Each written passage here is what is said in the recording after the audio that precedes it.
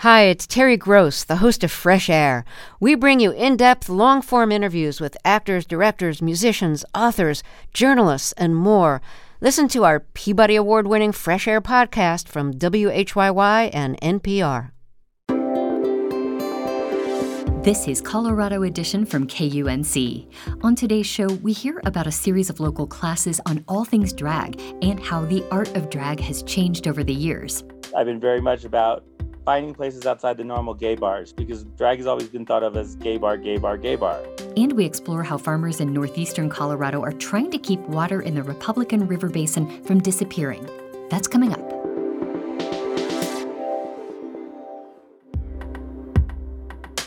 You're listening to KUNC's Colorado Edition. I'm Erin O'Toole.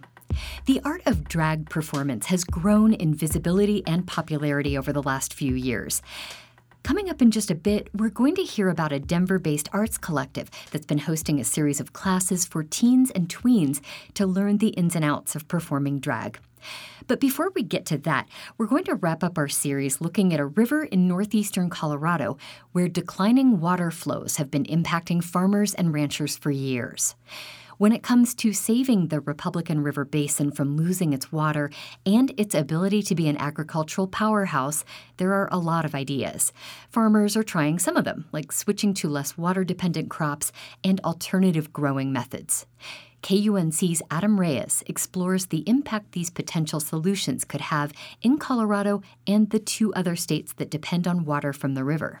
The most popular crops grown in northeastern Colorado, especially the corn used for livestock feed, need a lot of water. Then there are black-eyed peas. I'm like the Johnny Appleseed of black-eyed peas. That's Jason Webb. This alternative crop is emblematic of both the benefits and limits of the solutions being considered. Anyway, anybody I talk to, we're going to talk black-eyed peas. Webb is a field agronomist with Trinidad Benham, a Denver-based bean seed company. He works in Sterling, a rural city at the edge of Colorado's Republican River Basin. It's just so fascinating on how this plant can be manipulated by water and by fertility, where a lot of other crops can't. He says black-eyed peas not only can grow with less water, but the protein-filled plants actually prefer it. And Webb has gotten a handful of area producers growing them. I have a lot of growers that I would like to replace all of my wheat acres with this. It's a great idea. Save water and the economy by filling every acre with black-eyed peas.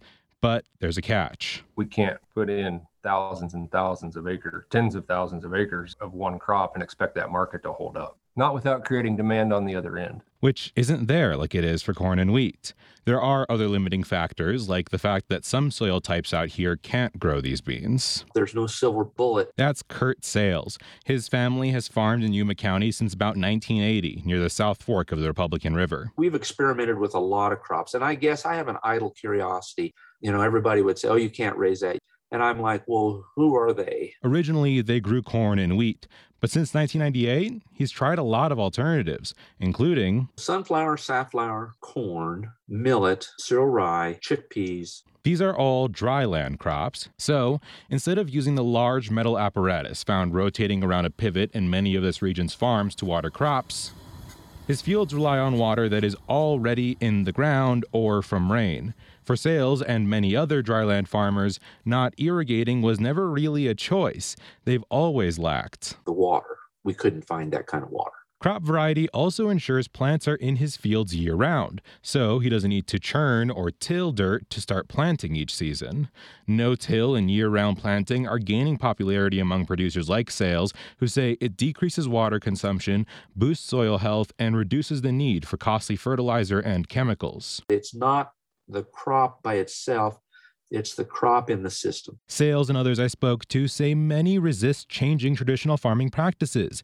He says these methods can apply to farms that do have irrigation or might be about to lose it, though he admits it does involve some initial financial risk that not everyone can bear. I'm not a real greenie, but I do recognize that we're stewards of this resource and that we need to act that way. Amid declining groundwater levels and stream flow, Colorado must stop irrigation on 25,000 acres of farmland near the South Fork of the Republican River by 2029. Farmers who quit irrigating can either turn those acres into untended natural grassland for a slightly higher payout or switch to dryland farming, meaning they can still grow corn, but often at a reduced yield. As people work toward these and other solutions, few are under the impression that things won't eventually change dramatically in the basin, even in areas that still have plenty of water. Everyone recognizes the fact that we have got to slow down depletions. That's Republican River Water Conservation District Manager Deb Daniel. Because the longer we can have irrigated ag in this area, the longer our communities will have to adapt to not being able to have irrigation.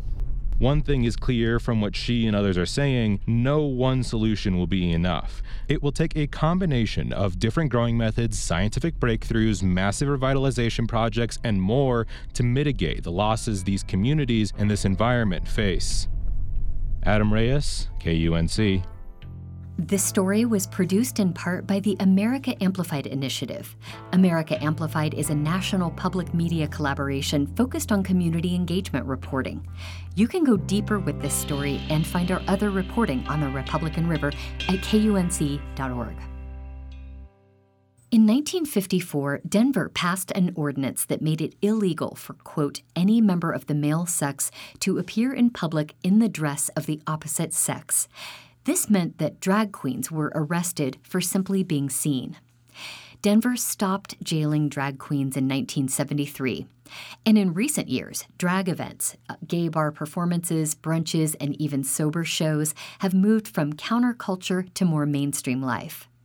Denver drag queen Diamond Star has watched the scene change and grow through 18 years of their performance career. And now Diamond is passing their experience to a new generation of teen and tween drag queens in the city. This month, Diamond is running a series of classes for young queens to learn the ins and outs of drag. Their classes on wig maintenance, makeup, performance, and sewing are at the Factory Fashion Art Hub in Denver, which is part of the Aurora-based community arts collective Factory 55. Sam Sharney, a 15-year-old theater major at the Denver School of the Arts, is one of Diamond's students. I spoke with Sam and Diamond about the classes, their inspiration for performing, and what it means to carry the torch of drag history forward. I started by asking how each of them came to the art form. Sam, whose drag name is Viola Excentra, went first. Well, I started drag kind of as a gender expression. Since I'm non-binary, I kind of started drag as my gender journey and being able to figure out who I am and who I wanted to be. Because at the time I wasn't presenting as out as I am right now. So I was able to kind of use drag as a toolbox to be able to become who I want to be. But I also use drag kind of as an artistic expression to be able to say, screw you to the gender rules that society places on us and kind of break down the binary. Also, I was really brought into drag in 7th grade when I went as a drag queen for Halloween because I really wanted to wear a dress and heels. And I was like, oh, perfect excuse. The birthday of every drag queen, Halloween. Yes. My favorite holiday. But my mom bought me my first pair of heels and my first dress. And I went as a drag queen for Halloween.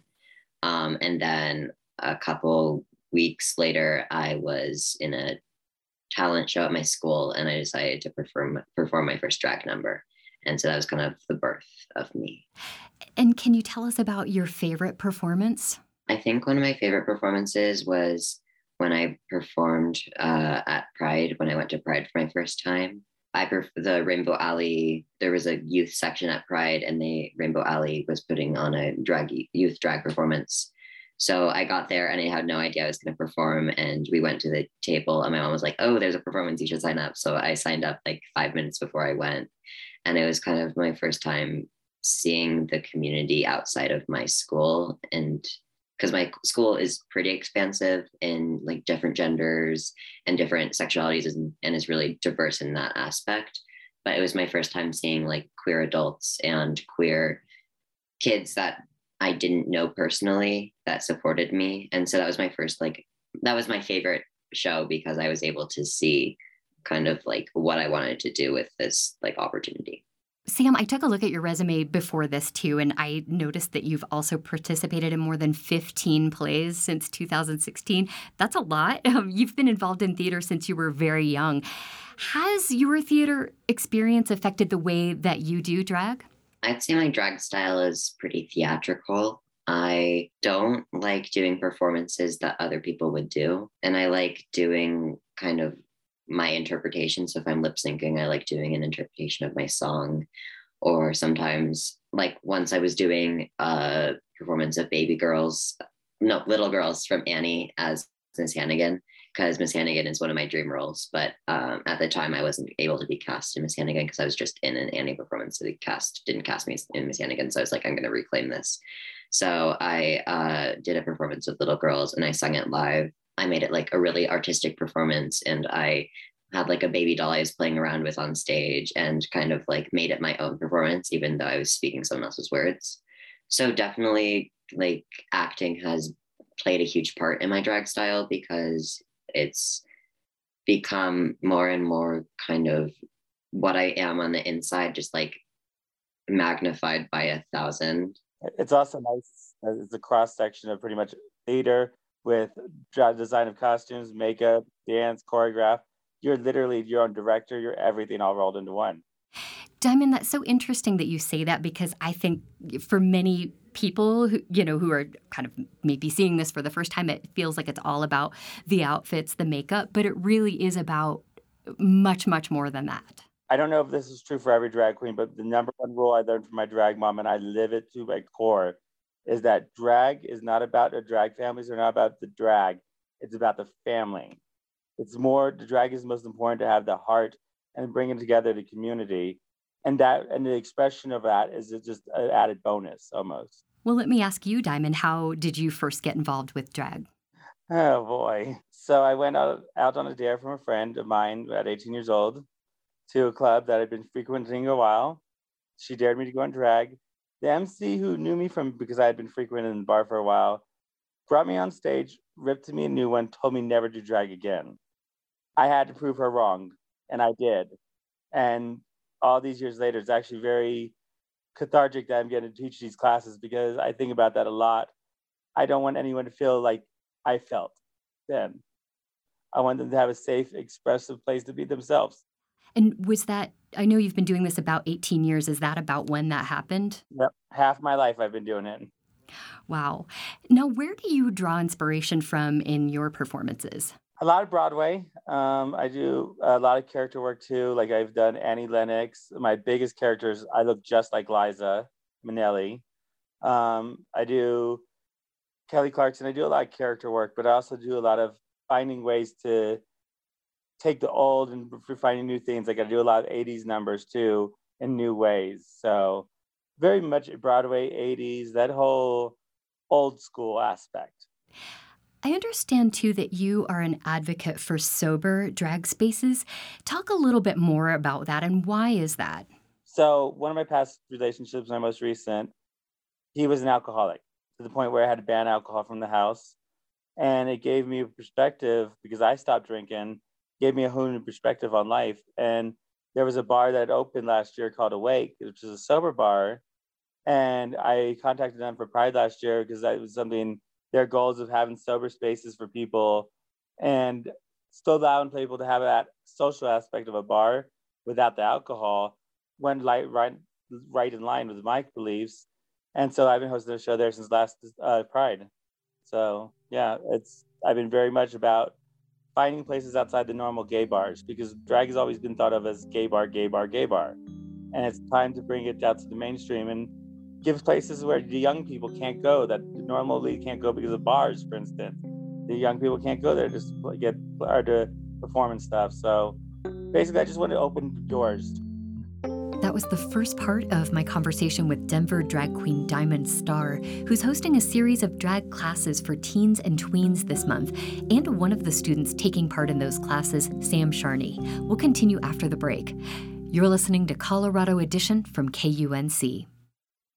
Denver drag queen Diamond Star is running a series of classes this month for young queens to learn the ins and outs of drag. Their classes are at the Factory Fashion Art Hub in Denver, which is part of the Aurora-based community arts collective Factory 55. I'm speaking with Diamond and one of their students in the class, 15-year-old Sam Sharney. Well, let's talk a little bit about this month-long series of classes that you're running. How did you get involved with this? I actually saw a article about Factory 55, and because I believe, like I was saying earlier, drag is a cross-section of your own director, your own producer, your own costume designer, your own everything. That went right along with that belief of mine. So I contacted them about doing just the show originally, because they also have the Black Box Theater. And this idea of this show just turned into this whole big month-long classes that I'm so happy it did. It's more than I could ever dream of. And Sam, what drew you to want to do this? I've done a few previous classes with Factory 55. I did a sewing class over the summer, so my mom's been on the mailing list for them. So my mom saw a ad for this class and she asked me if I wanted to sign up, and I said yes, of course, because I'm always looking to improve myself and be the best person and best performer I can be. And what's better than learning from a professional performer that's been doing this for a long time. Are you calling me old? No, ageless. I like that. Ageless. I'm about to have a birthday and I'm going to seize that expression right now. Thank you. Diamond, talk about what the curriculum is like. I mean, what are the classes? I guess I'll just go in order. We have a 4-week-long class about designing costumes and different tricks and tips that people, because drag is one of those art forms where you have to think outside the box, there's tips I've learned over the years that normal costume people would not know. Like a great way to get a collar is using a wire coat hanger and around it. So tricks like that, I've been able to teach them and also see how creative they already are. And we have a makeup class tomorrow, which I'm really, really excited for. Probably gonna be my favorite because it's actually gonna be the only class I'm going there as a boy, quote unquote. So that way I can do my makeup as I teach the class. We had a wig styling class where I showed double stacking and teasing and stuff like that. And then we're going to have a performance class, and then it's going to finish off with a drag show on the 30th. So a pretty big variety. Sam, what's been the best part for you so far with these classes? I have really enjoyed working with Diamond on my costume design, because I started with a basic sketch of like something I would draw for theater, because I do a bunch of theater design, theater costume design. And Diamond was able to help me like spruce it up and make it like more fabulous.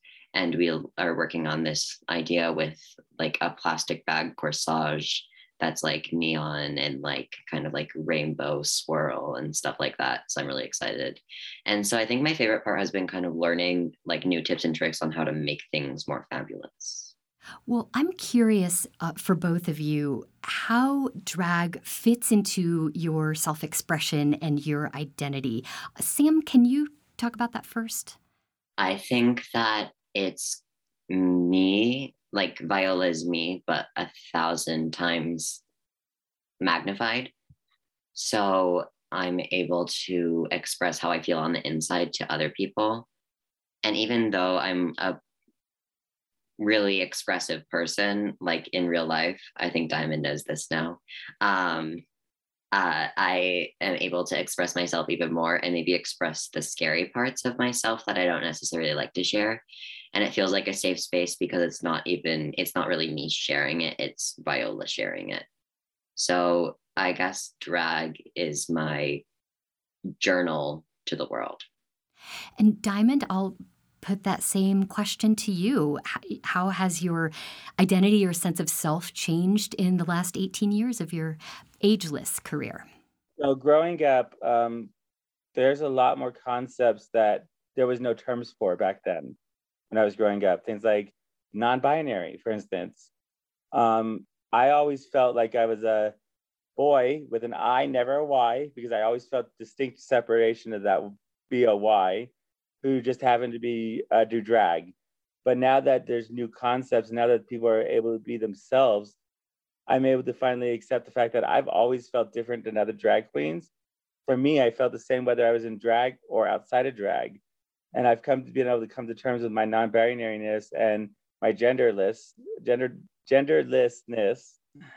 because of drag and because it's more open now. I wish that it had been open when I was growing up. And that's part of my thing is I want to give people a safe space that I didn't have.